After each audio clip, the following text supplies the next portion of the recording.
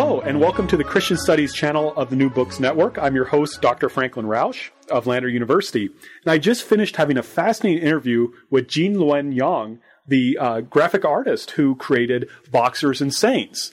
Now, usually for New Books in Christian Studies, we look at a book that you could say is academic. Usually it's published by a university press. This is a little different. It's a graphic novel. And I wanted to include this book for several reasons. One is that, first of all, it's grounded in a lot of excellent history, right? As a work of fiction, of course, Mr. Yang does make a few changes for dramatic sake, but for the most part, he's doing a really wonderful job of presenting the Boxer Rebellion from both the perspectives of the Boxers and from the Christians, particularly the Catholics, who found themselves in opposition. And he does, through his artwork and through his story, he does a really good job of showing these different perspectives in a moving, powerful, and poignant way. And as such, I think it does really, he's doing really a great service in helping us to kind of understand this very, very different time period.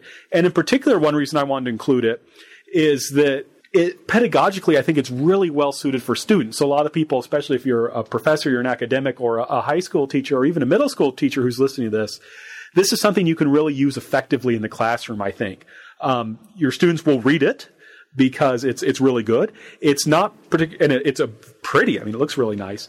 And it really tells an effective story. And Mr. Yang and I talk about this story, and he gives us some of the insights he had that led him to make it.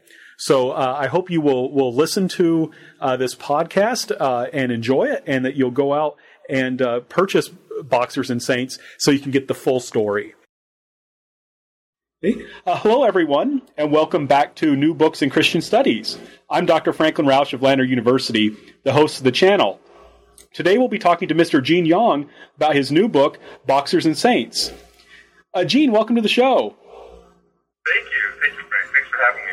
Well, thank you so much for joining us. Now, one thing I want to mention to our listeners very briefly is that this is interview's a little bit different than what we usually do. A lot of times we look at so-called scholarly books, academic books. And today we're looking at a graphic novel called Boxers and Saints, which is about the Boxer Rebellion. And I think it falls within our purview of Christian studies. And what I like so much about this book is that it is a very well-researched historical exploration of the time period from multiple perspectives. So I think it's really a great thing, and it's something I actually try and bring into my classes. I like using graphic novels in my class, and I actually use this graphic novel in my honors class. And so I'm really honored to have Jean here with us. So I wonder, Jean, if you could start off by just telling us a little bit about yourself. Sure. So first, thank you for using my books in your classroom. It's really an honor. I've taught high school for a while now. I know how pressed for time a lot of teachers are, and for you to make time for my books with you. I truly appreciate it. My name's Jean Yang, as you said, and actually the way you pronounce it is closer to the way it's supposed to be pronounced in Chinese. Oh, okay. But I usually say Yang just because that's the Americanized version, right? And that's what most people say. But I'm a Chinese American. I was born in the San Francisco Bay Area. I spent pretty much all of my life in the Bay Area. And the way I came to Boxers and Saints was I grew up in a Chinese American Catholic community. When I was a kid, I always thought of Chinese culture and faith as going hand in hand. Whenever people were talking about God or Jesus around me, they were usually doing it in Chinese. And the church that I attended wasn't just about, I think this is true for a lot of ethnic churches in America, it wasn't just about teaching the faith, right? It was also about preserving some of the home culture, at least. So we would have masses and Sunday school just like any other Catholic church, but then we would also do these very Chinese things. We celebrate Chinese New Year. There's a Catholic holiday called or holy day, a Catholic holy day called All Souls Day, and the way we celebrated All Souls Day was very, very similar to how Chinese have historically honored their dead for centuries and centuries and centuries, even before Chinese culture came into contact with Christianity. So when I was a kid, Chinese culture, faith, the Western faiths seemed like they went hand in hand. As I got older, I began to realize that there actually is a tension there, that there's a tension between the way, like traditional Eastern and Western views of the world. And as I got older and learned more about history, as I got into college, I began to feel that tension more and more, especially within my own life. In the year 2000, Pope John Paul II canonized a group of Chinese Catholic saints. And this was the very first time that the Catholic Church has ever done this. It was kind of a big deal. My home church flipped out about it. They had all sorts of celebrations. They made posters of the saints. They had special masses and awesome food and everything. They had everything. So all these celebrations encouraged me. They inspired me to look into the lives of these Chinese saints. And what I discovered was that many of them had been murdered during the Boxer Rebellion, during this war that was fought on Chinese soil in the year 1900. So up until this point, I vaguely remembered what the Boxer Rebellion was from my high school history class. And I think that's true of most history classes in America. The Boxer Rebellion didn't mention it at all. It's maybe a paragraph in the textbook. But after I looked into it, after I looked into this war, what I found was really fascinating. And, it was fascinating on a number of different levels. First, a lot of people consider the Boxer Rebellion the very first media war, meaning that it was the very first war, it was the very first conflict that people all over the globe were following on a daily basis through their newspapers. Second, people consider it a precursor to the two world wars, because the Boxer Rebellion was really the first conflict that was truly global, that involved both Eastern and Western countries. So people, it begins right at the beginning of the 1900s, in the year 1900, and it kind of is a precursor, almost like a foreshadowing of everything else, all the other terrible things that happened in the century that follows. But for me personally, the reason why I latched onto it was that I saw within this conflict a mirroring of that conflict that I've felt in my own life, that conflict between Eastern and Western ways of thinking. The two sides of the Boxer Rebellion, on one side it was the European soldiers, European missionaries, the Japanese, and the Chinese Christians. And on the other side it was this ragtag army of these poor teenagers, most of them were men. There were, boys from 14 to maybe men in their early 20s. And these men were supposed to be farmers. They grew up in farming communities in China, but all of their crops had died. China had just gone through a series of devastating droughts. So their outlook on life was really bleak. They had really short life expectancies. They're mostly uneducated, mostly illiterate. And they're really angry, too. They're really angry that the Europeans had come into China and established multiple communities within China. So to empower themselves, these young men came up with this mystical ritual that involved bowing a certain way and involved controlling their breathing. And they believed that when they performed this mystical ritual correctly, they would be able to call the traditional Chinese gods down from the sky. And these gods would possess their bodies and give them superpowers. And armed with these superpowers, they went and they fought the foreigners. They made it all the way, the rebellion lasted maybe a year and a half. They made it all the way up to the capital city of China, where there was this final showdown in the summer of 1900. And after several weeks, they were put down. They were put down by reinforcements that the British brought in from India. Right. No, that's excellent. Well, thank you first of all, for sharing, your personal connection with this story. And then I thought that was a great encapsulation of the Boxer Rebellion. I never thought about it as being connected to World War I in that way. That was certainly interesting. It came up in a couple of books that I read about the Boxer Rebellion, that it was kind of it kind of foreshadows all these different things that happened in the century that followed. So then, how does your and one thing for our listeners, this graphic novel is in two parts. There's two volumes. One is Boxers and one is Saints. Hence, Boxers and Saints. So you've given us the background. How do you then enter into this conflict with your graphic novel? Well, I started, so on the research side, I started reading about it simply because I couldn't, I just didn't know very much about it. So I started reading about it. I started researching, for about a year and a half. I would go to my local university library.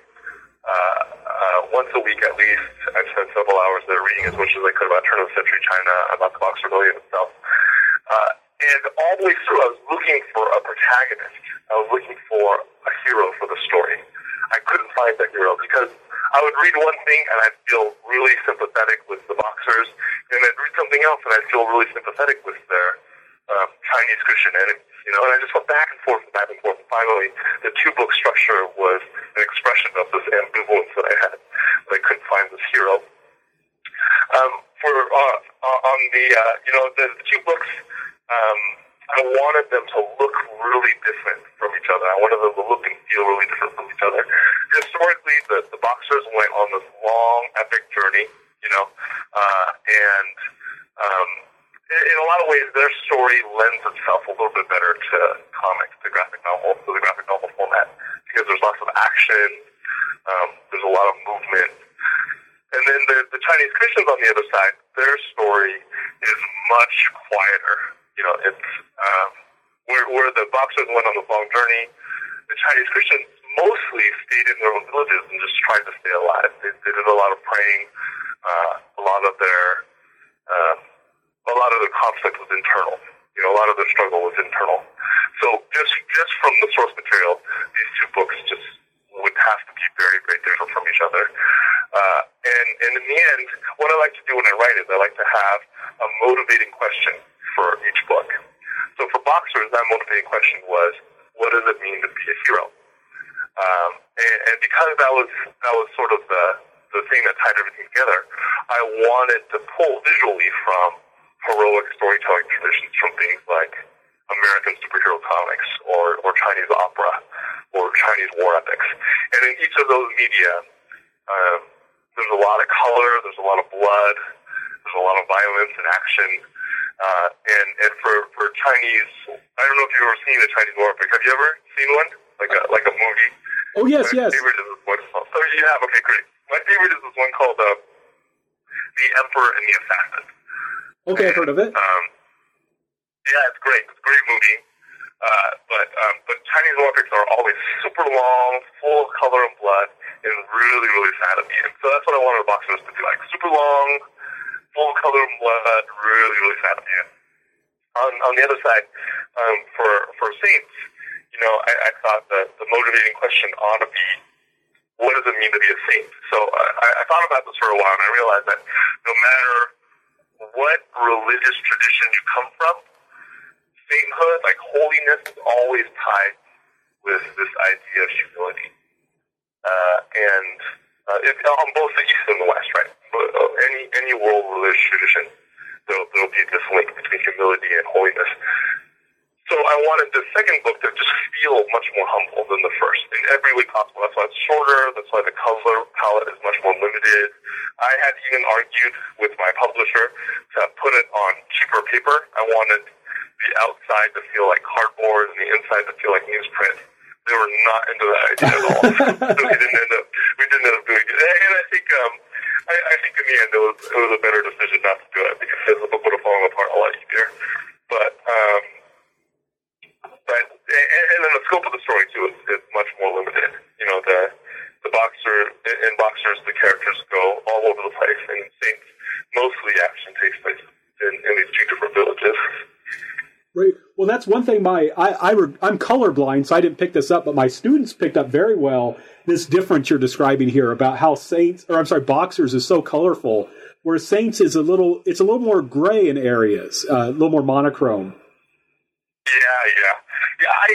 For Saints, for the color, I didn't do any of the color. I worked with this amazingly talented cartoonist named Mark Pian.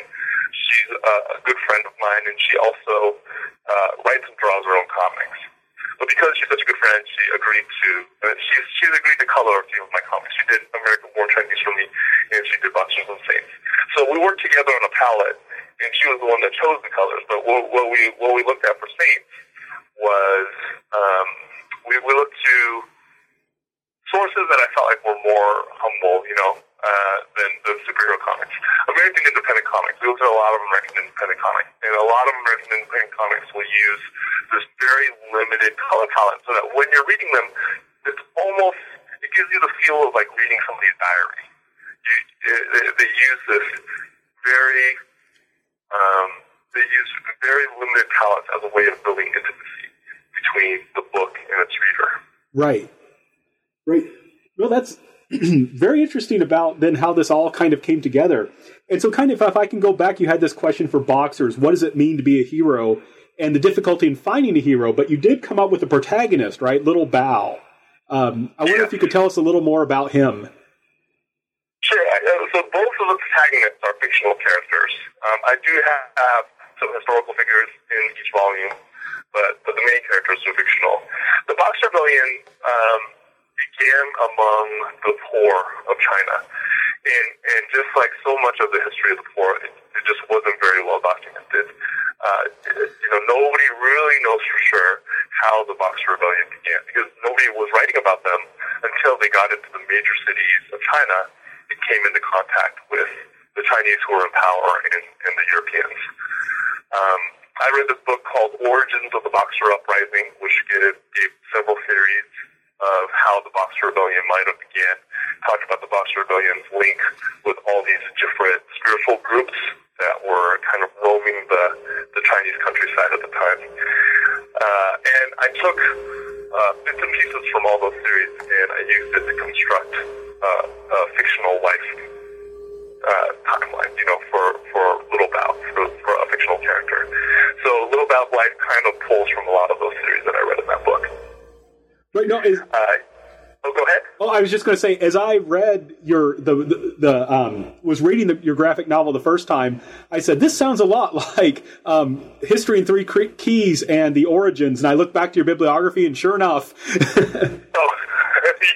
Yeah. I really like that book too.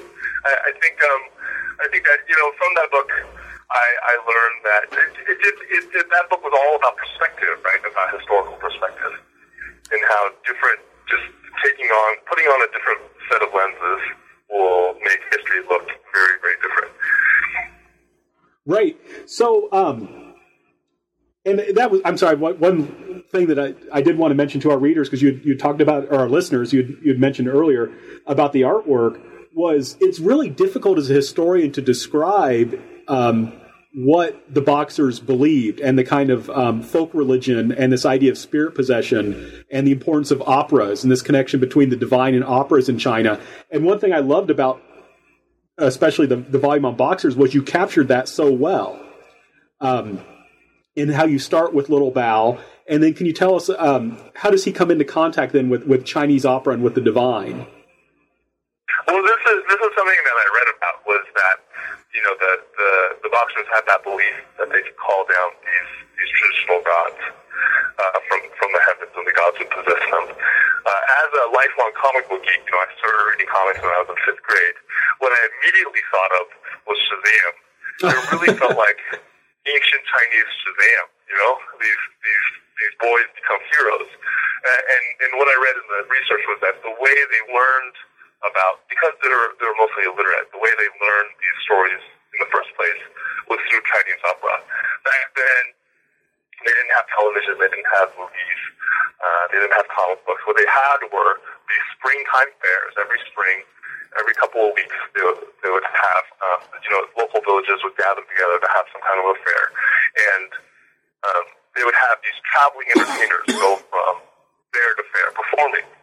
So of all of these entertainers, the most popular ones were the actors who would perform bits and pieces of Chinese opera. They would take, China has this long history of opera, this long tradition, and it's It's very well developed with a very specific style of music, with a very specific style of dress. And these acting troops wouldn't perform entire operas. They would just perform like the most exciting pieces. It was almost like YouTube, right. just get the best parts. So that's how these young men learned about their heroes. And as a lifetime comical geek, I immediately saw a parallel between that and my people, and a modern day comic book reader.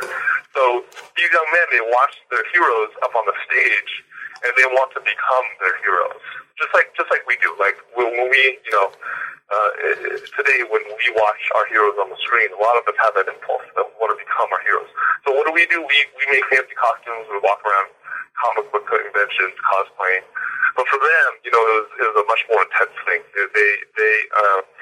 They saw on the stage who they wanted to be. They saw on the stage models of power, and they wanted to embody those models of power. And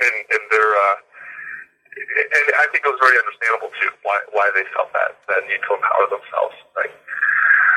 So in the book, what I wanted to do in Boxers was to show visually how these young men thought of themselves, how these young men saw themselves. So I actually show visual transformations when young men perform rituals.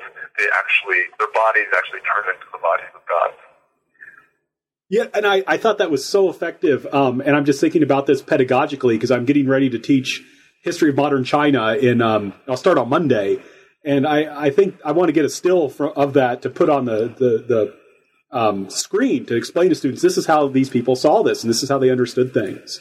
I thought that was just, that's one reason I like graphic novels and especially yours, because it really shows that historical lesson very, very clearly. Well, thank you. Oh, welcome. Now, so you said you had this broader question, what does it mean to be a hero? And you've brought up this issue of how we want to emulate heroes, right? How does Little Bao try and do that? Well, Little Bao, all the way through, he's the youngest brother. He isn't taken very seriously when he's a kid, and all the way through, what he really wants is he wants to be included by his older brother. He wants to be respected by his older brother, right? And finally, he gets a chance to do that. He ends up training with this mystical. He's almost like a mystical martial arts master named Master Big Belly, who is actually based on somebody I read about in one of my books. He's actually a semi-historical figure. Okay. But after training with Master Big Belly, Ralph finally figures something out. He finally figures out how to call the Chinese gods down from the skies. He finally figures out a way to empower himself, and the god who haunts him is actually the first emperor of China. I thought it would be appropriate. Part of what the Boxer Rebellion was about at that time, people all over the world were predicting that China was no longer going to be able to remain a unified nation, that China was going to end up breaking up into pieces. And that was in part why the Japanese and the Europeans had established, these different communities there. It was because they were waiting for China to fall apart, and they each wanted a piece when it happened. I just thought that it would be appropriate to bring in the first emperor of China into a story about the possibility of China falling apart, because the first emperor in China was the one that put China together.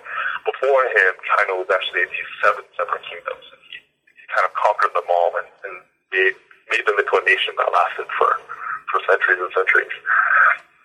But in my story, at least, the first emperor kind of represents a temptation to a certain model of heroism that discounts the place of compassion and that sort of presents heroism without any soft edges. Right. And that leads to kind of a conflict then within Little Bao, right? Yeah. That does lead to a conflict within Little Bao. That's sort of the central conflict that he struggles with is what does it mean to fight for his own culture, right? What does it mean to defend his culture, and where does the culture end and the people begin?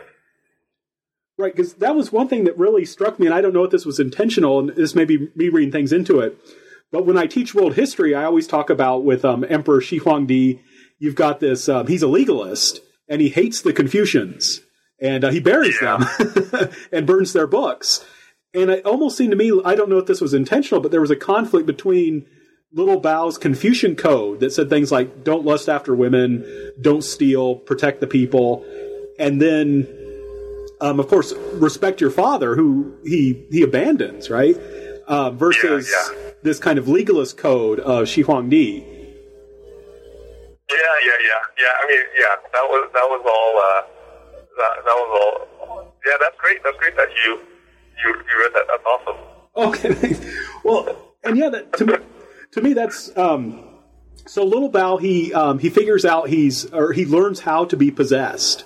And learns how to have this power. What doesn't he do with it under the guidance of Shi Huangdi? Well, he ends up starting the Boxer Rebellion. So in history, the Boxer Rebellion was sort of it wasn't the leadership of the Boxer Rebellion wasn't very centralized. It was actually this loose-knit collection of all these different groups of young men. And I allude to that, right? When Little Bao gets into the capital city with his group of boxers, he realizes that there are all these other groups there. But the role I had to play in the book was he was the one that just got the whole thing rolling. When after he gets possessed by the first emperor, that's what he does. He goes and gets the whole ball rolling. Right. And how does he? What's his relationship with the Christians? Well, I think he sees the Christians in the way that the traditional, like the historical boxers did, which were that they were devils. They represented. It wasn't just evil that they represented. They really represented a betrayal of a culture. They represented an infiltration of something foreign into Chinese culture, and I think historically for the boxers, they saw Christianity as something that the Europeans used to weaken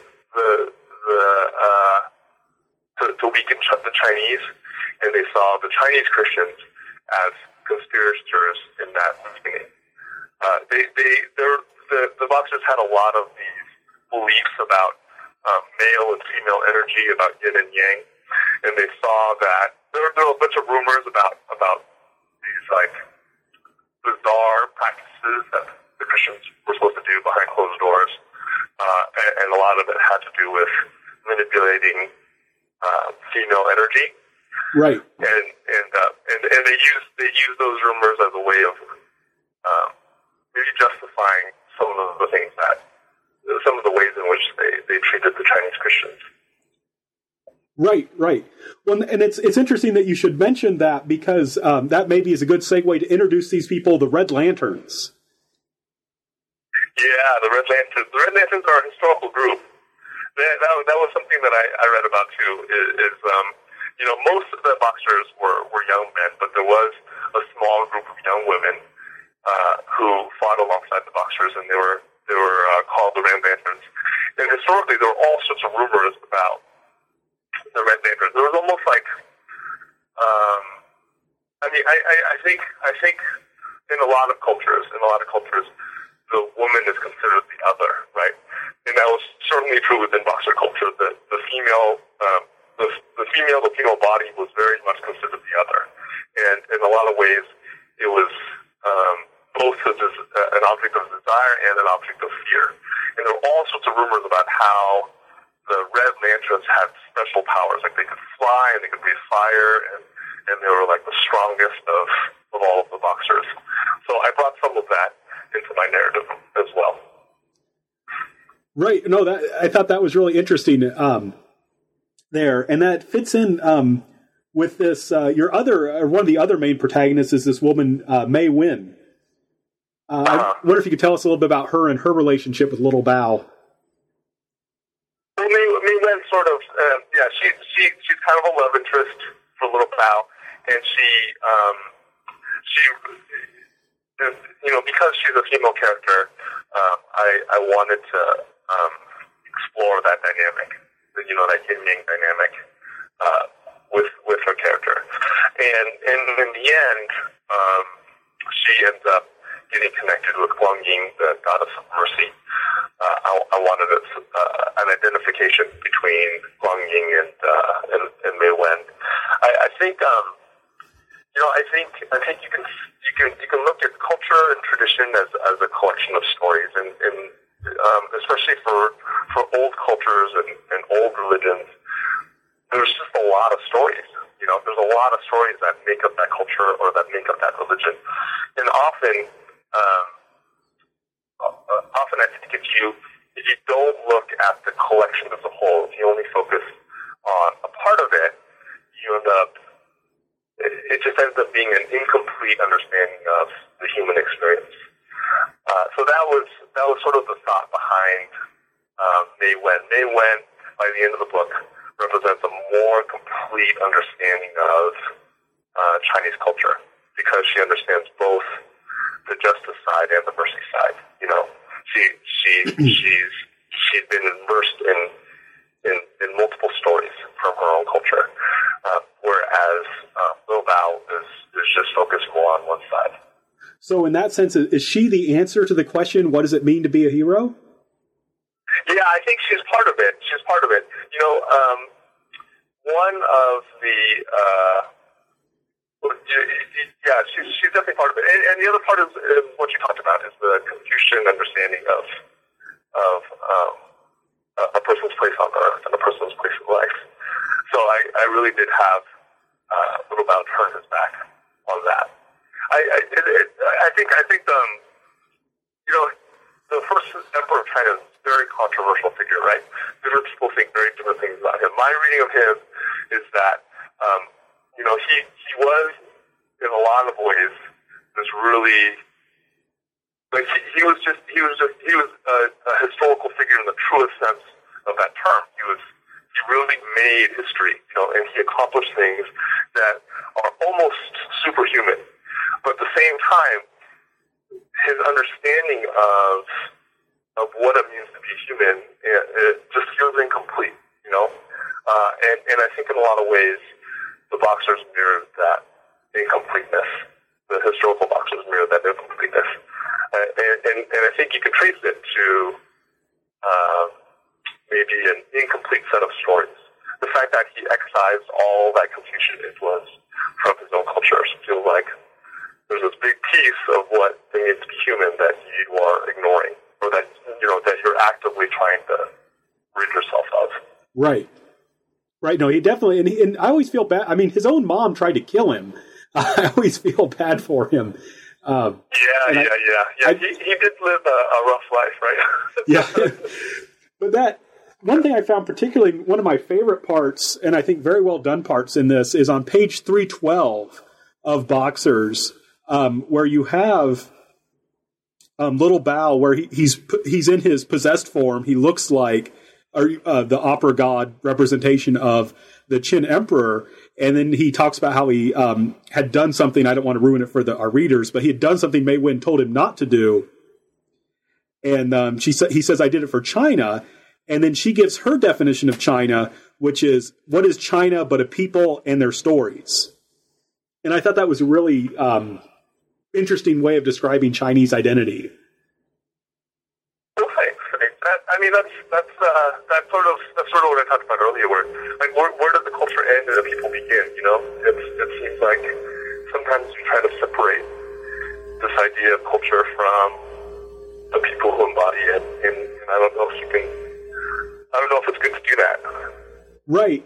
One thing that just kind of struck me about it, and this goes in because your identity as a Chinese American, is that this is a Chinese identity that can work even when you're living outside of the territory that the Chinese government exercises authority over.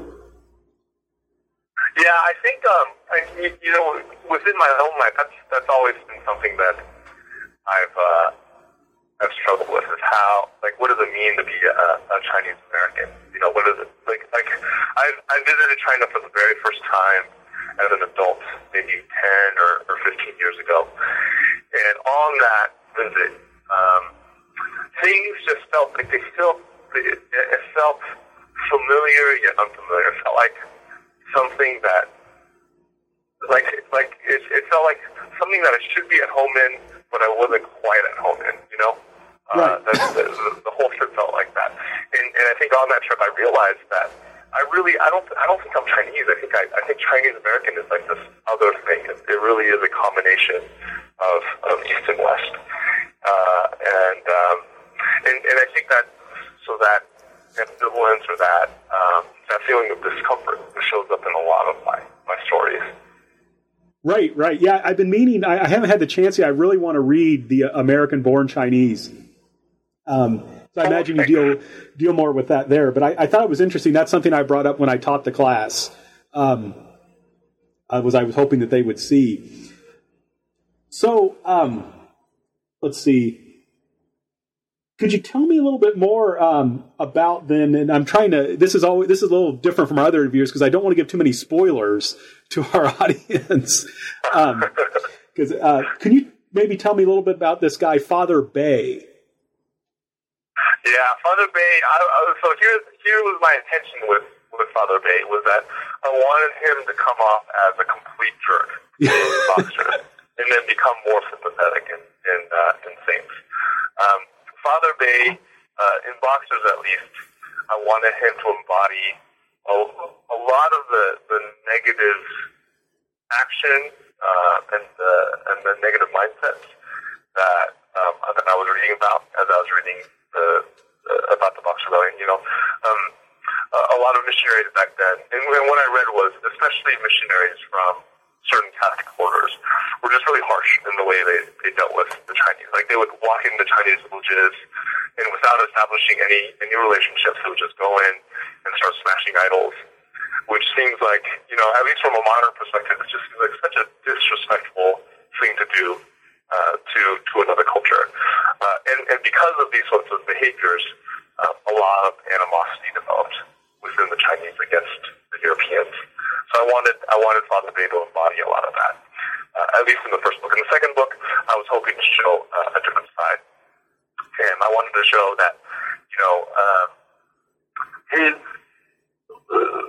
ultimately the thing that he got wrong was that he idealized the Chinese a little bit too much. It wasn't like he looked down on them. It was like he over ennobled them. You know, like he thought of them as these ideal people. And as he got closer to them and saw the same sins that he found in his own home culture, he just felt really disenchanted. And this is something that I read about too, you know, in reading about Christian missionaries a lot. So there was a period of time when Christian missionaries went out, and they went out because they thought of other cultures as deficient, and maybe other people as a little bit below them. Right, so they were going to go and they're going to try to bring them up, and then almost as like a reaction to that, I think another set of Christian missionaries went out and they over idealized the people that they were trying to establish relationships with.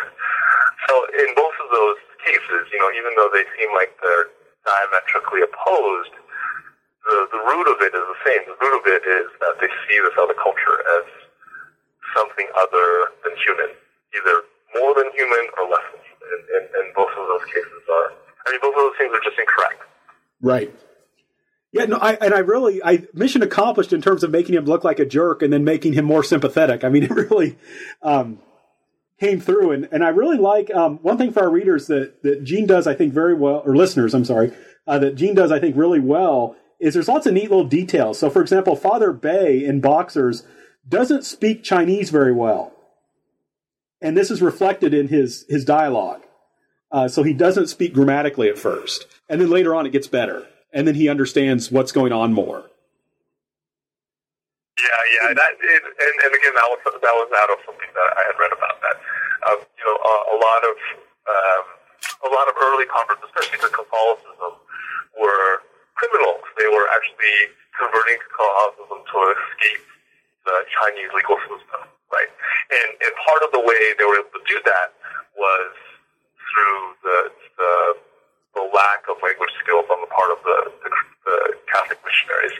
Because there was this language barrier, often the Catholic missionaries didn't understand the nuances of the life situations of the new converts. So they were able to get away with stuff. And that ended up creating a lot of animosity among the Chinese. Right. And no, I thought he was just a fascinating character, and I do a lot of research on missionaries in Korea, and he just felt to me like so many of the French missionaries that were there. And I think that makes a good segue into volume 2, perhaps. So here we have the saints, right? And you said Father Bei becomes more sympathetic there. What happens with Father Bei? Well, I wanted to show that his motivations were. I wanted to show his motivations. I wanted to show that his motivations weren't necessarily from a bad place. That he actually, he came to China with good intentions. I also wanted to show that he had a character arc. That in the end he comes to a deeper understanding of his own faith and of humanity in general than he had at the beginning. Right. No, that makes sense. And that he comes to that realization through his, I think, a lot of times through his relationship to Four Girl, who's, I guess, the protagonist of Saints. So could you tell us a little about Four Girl? So Four Girl, as I said, is fictional, but she is based on somebody that I know. She's based on one of my relatives. I have a relative that converted to Catholicism as an adult. And like Four Girl, she had a grandfather who hated her. So my relative was born on a bad luck day, according to the traditional Chinese calendar. And because of that, her grandfather just never liked her. My relative also had a younger sister who was born on a good luck day.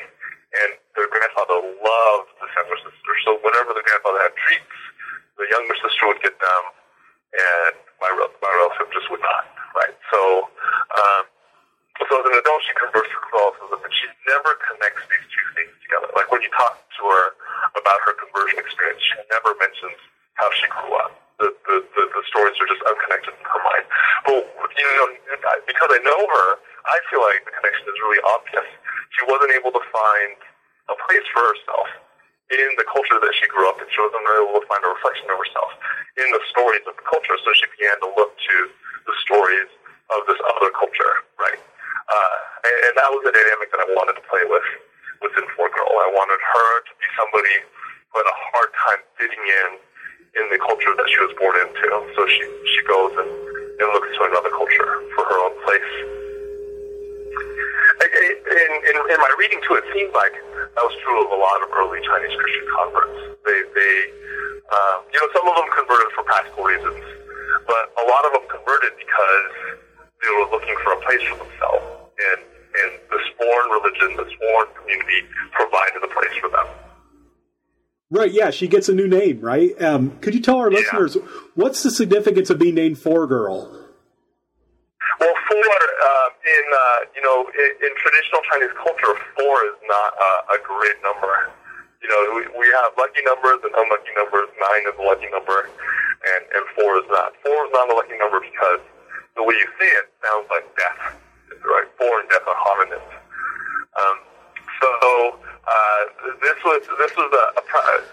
This happened from time to time in China, where a girl would be born and they just wouldn't be given a proper name, so they'd be called by their birth order. I read somewhere that I think Mao's first wife had a name like that, had a name that was just a number,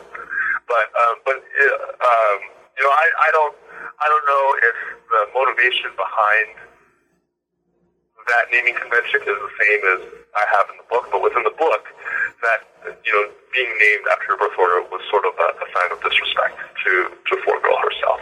Right. Like a sign that she just doesn't have a proper place in the family.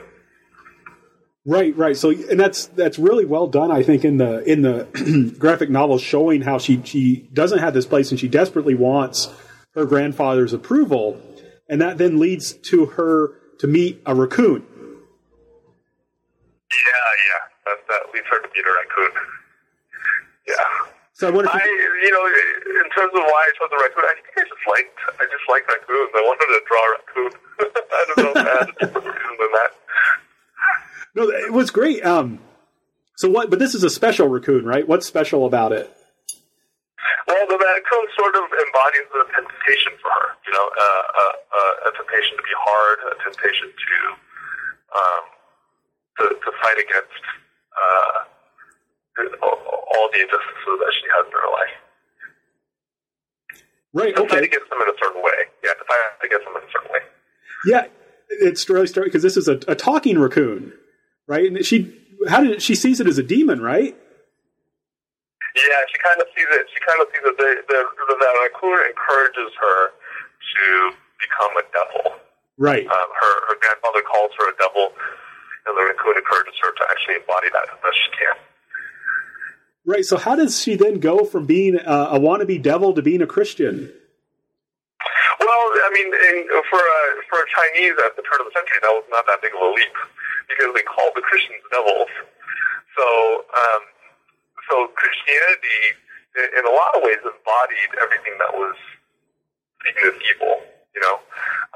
So ultimately, if she wants to be a devil, the best way for her to do it in her setting was to convert to this foreign faith, to turn her back on her family, to turn her back on her culture, and embrace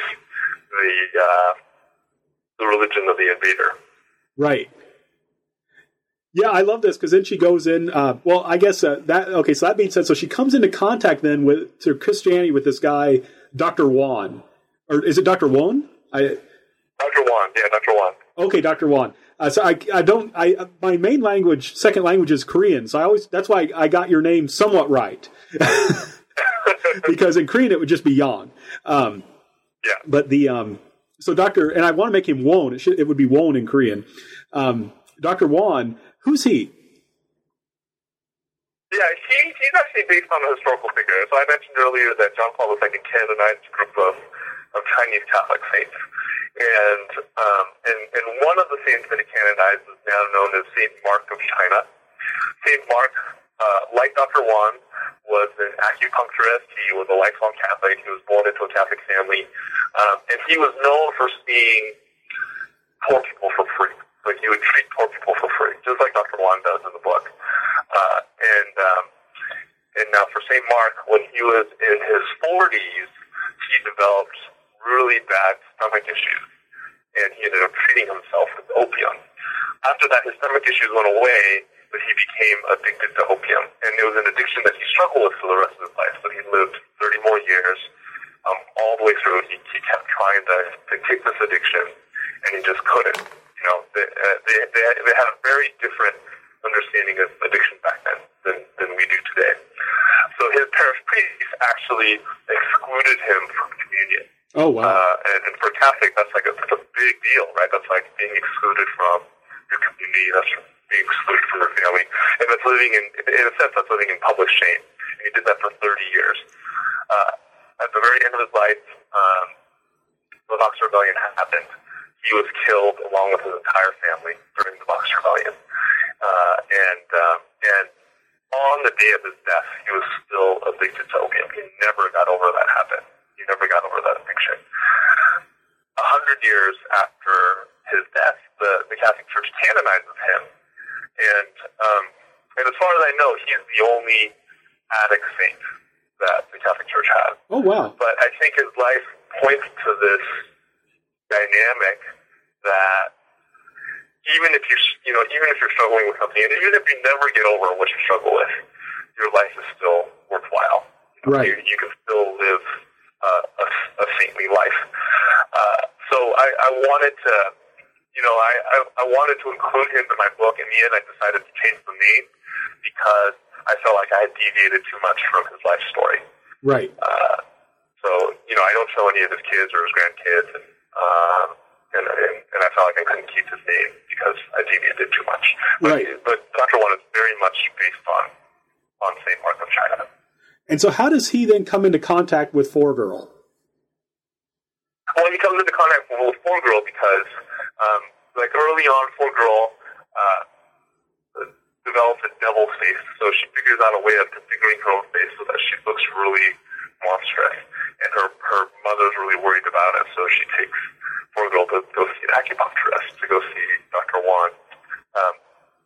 And during that visit, poor girl learns that he's actually Christian because he has a crucifix hanging in his office. Later, when she gets the idea that the best way for her to become a devil is to convert to the sworn faith, she remembers that crucifix and goes back to see Dr. Wan to figure out how to complete her devil training of becoming a Christian. Right. No, I had to say, I thought that was just so funny, that this idea was that she wants to become a Christian so she can be a good devil. I thought that was great, and my students really enjoyed that too. Can you tell us, how did you come up with that idea? Well, it was just, I just felt like it was in the source material, you know? It was, I guess it was a connection between the stories I heard from my relative and the source material. You know, in the source material, the Christians are just always referred to as devils and demons. It's seen as these embodiments of evil. Right. No, I thought that was very, very effective. And then she just, she tells Dr. Wan, of course, she wants to become a Christian. Is she then really into the faith? I'm sorry, what was that? Oh, I'm sorry. I mean, she tells Dr. Wan she wants to become a Christian. He's so excited. What keeps her coming back to learn more about Christianity? Well, yeah, I think it's true for a lot of people who end up becoming religious as adults, you know, including me. I think a lot of us, when we are first introduced to faith, when we first learn about it, we may not have the purest of motives. It's not always like, oh, I want to find the meaning of life, so therefore I'm going to go to church, or I'm going to go to this Bible study. Often it's, oh, this church, they give me free pizza, so I'm going to go. Yeah. Or there's this cute girl in the Bible study, so I'm going to go. And that was true for me too, right? That was true for me. I always, when I was growing up, you know, part of the reason I went to Sunday school was because my parents made me, and the other part was because there were two girls in the class.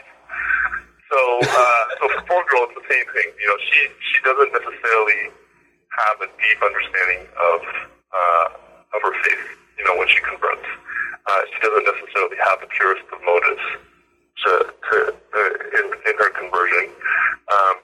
But ultimately, she still finds what she wants through her faith and through her involvement in this church community. She finds a place for herself. Right. And I just love it. Yeah, for her, it's gluttony, right? She wants those cookies. Yeah, she wants the cookies. She wants the cookies. Exactly. So, it's like how I want to keep them when I was a kid. Well, this is what I really like about this, because I teach I do a lot on history of religion when I'm teaching, and I think students sometimes either have, and it's similar to what you were saying about how missionaries were seeing China, either looking down on something or holding it up too highly. And I like that you got that in with this, with her conversion, it doesn't start off really for the best of reasons, though she does later on kind of own it herself. Yeah. I mean, I think that's true for me. I feel like that's true for me. I feel like that's true for a lot of us, right? A lot of us who are continue to be part of the faith tradition when we're adults. I think for a lot of us, we can see that at the beginning, it wasn't like we had these pure motives, and ultimately things can still turn out okay. Right.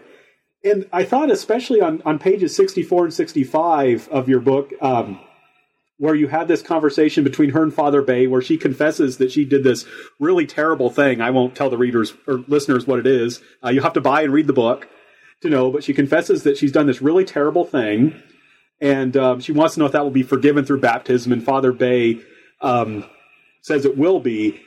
And I just wanted to note, because I thought this was just really effective in the terms of the art, how her facial expression changes and how she skips away and is very happy about this. And I just wanted to mark that as something I thought was really an effective scene.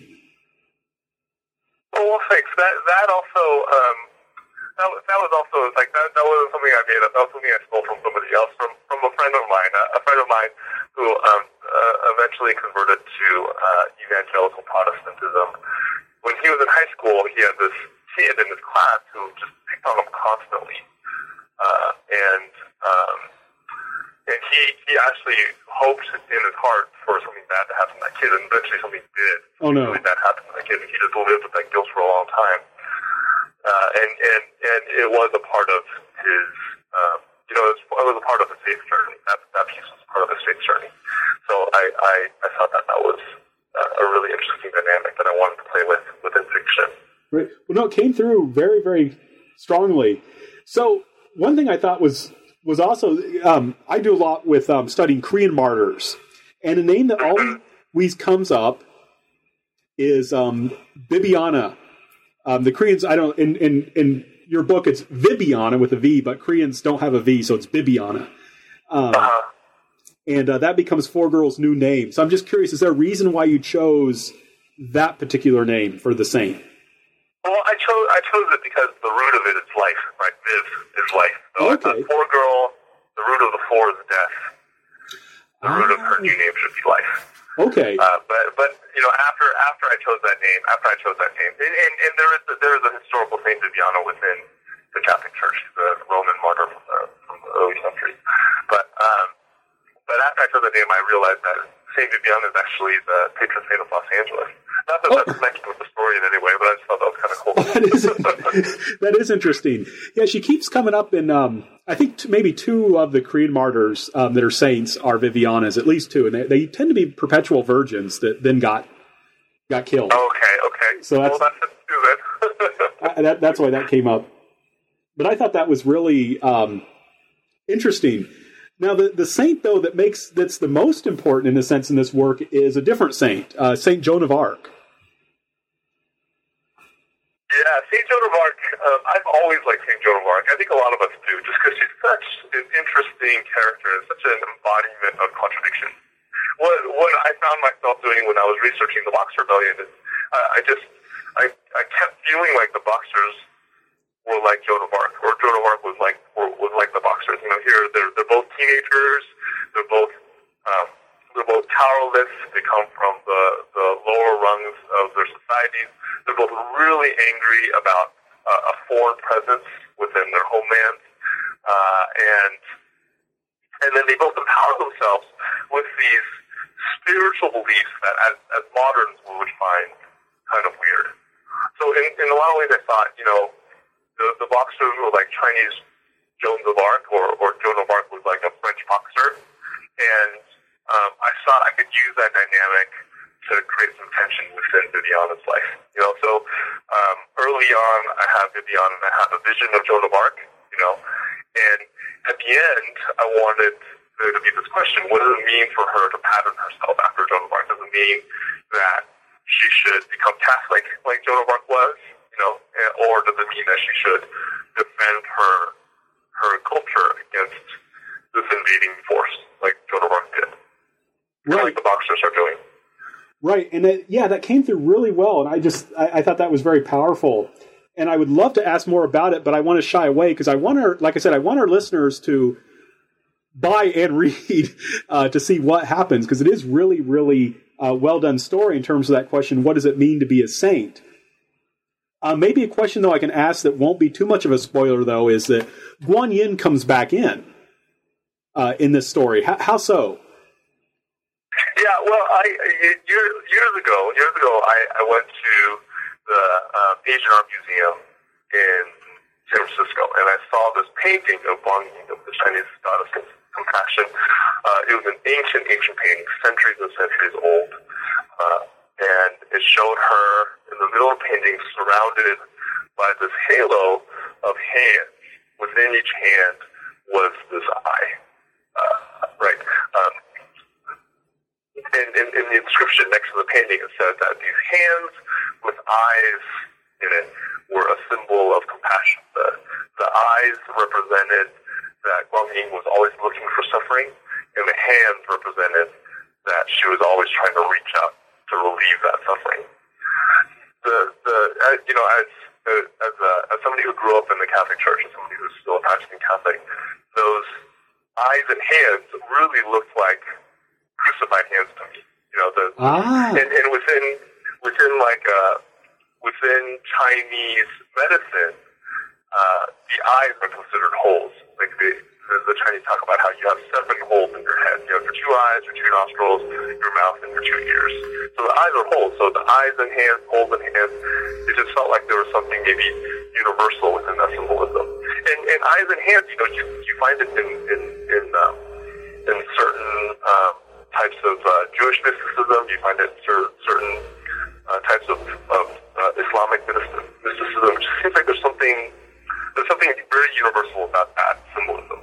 So I wanted to play with that within the book. Well, I think, and it was really, again, I don't want to be a spoiler, but artistically, I thought it was really interesting how you make this connection between the eyes of Guan Yin and the wounds on Jesus' hands, like you just mentioned. I think that's really well done. And it's really striking part, which, and I think those are the pages where you answer this question, what does it mean to be a saint? And I don't want to spoil that for people, the answer. But I thought it was really, really well done. Well, thank you. One thing, if I could add, I wanted to share something from my class to see if I could get your reaction. The class I taught was called Popular Culture in East Asia. And we read we read several different manga. We read Akira, and we read Azumanga Daioh. Akira is a Japanese action manga. Azumanga Daioh is a high school drama. It's cute. It's amazing. It's a high school where there's no conflict. And it's just a very cute story. And what was interesting was, and are you familiar with either of these 2 titles? I watched the Akira movie. I've read a few of the Akira volumes. I haven't read anything from the other. Okay. Well, one thing that was really striking was we read your book last in my class, and the students liked it the most of the 3 graphic novels. They liked this one the best. And one thing that struck me was that when they described why they liked it, one thing they said was that we could understand it much better. It just made more sense to them than the others. So that, to me, on one side, that seemed to me, then it was, okay, well, this is all my students except for, or actually all my students were from the West except for one who was originally from India. But they all were very comfortable, I think, with more of a, I guess you could say, a Western style narrative. At the same time, though, it struck me that in your book, these are where the characters look the most Asian, right? Akira no one looks particularly Asian. Yeah. It's a stylistic thing that was developed in China. Though the explanation, in Japan, the explanation I've heard is that the most, probably arguably the most influential manga artist, the influential manga cartoonist, is a guy named Osamu Tezuka. Right. He's most well known as the creator of Astro Boy, and he was a huge Disney fan. So he thought that the appeal of Disney characters rested in their eyes, that they had such big, expressive eyes. So he started doing that with his own characters. That's why Astro Boy has these giant eyes. And the artists that he influenced, the artists that came in the generations after him, kind of took that idea and ran with it. And you end up getting, there's some Japanese cartoons where the characters' eyes are like bigger than their heads. Right? Yes. They take up like 2/3 of their head. but it's sort of a stylistic thing. And what I've read, from my understanding, is that even though the faces are incredibly stylized and cartoonified, those characters are still Japanese. Oh, right. Even Sailor Moon with her blonde hair is still seen as Japanese. Right. I just thought that was, I don't know, there was just something that kind of struck me as very interesting about that, was that, but yeah, thank you for your explanation. That makes a lot of sense. So we've taken up a lot of your time. So I'd like to ask you then our traditional last question on New Books Network. What are you working on now? Well, I got a couple of projects coming up. Number one is I work on comics for the Avatar: The Last Airbender series. Avatar: The Last Airbender was a cartoon that showed on Nickelodeon from 2005 to 2008.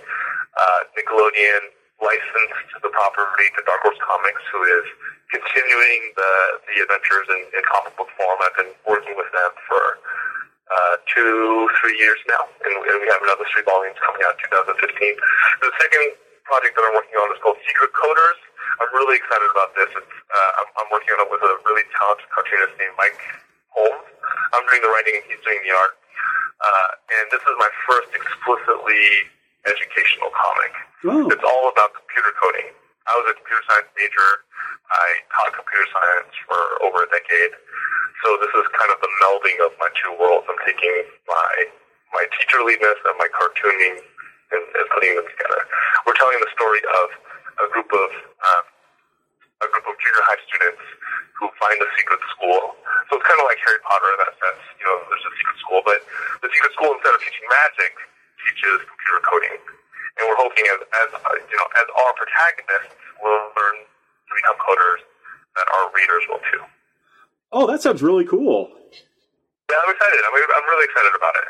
Mike is a joy to work with. His art has this energy that just leaps off the page. Well, thank you again for taking the time to talk to us today. I really appreciate it. Yeah, thank you, Frank. This was great. Thank you very much for listening to this interview of the Christian Studies channel of the New Books Network. Have a great day and hope to hear from you again.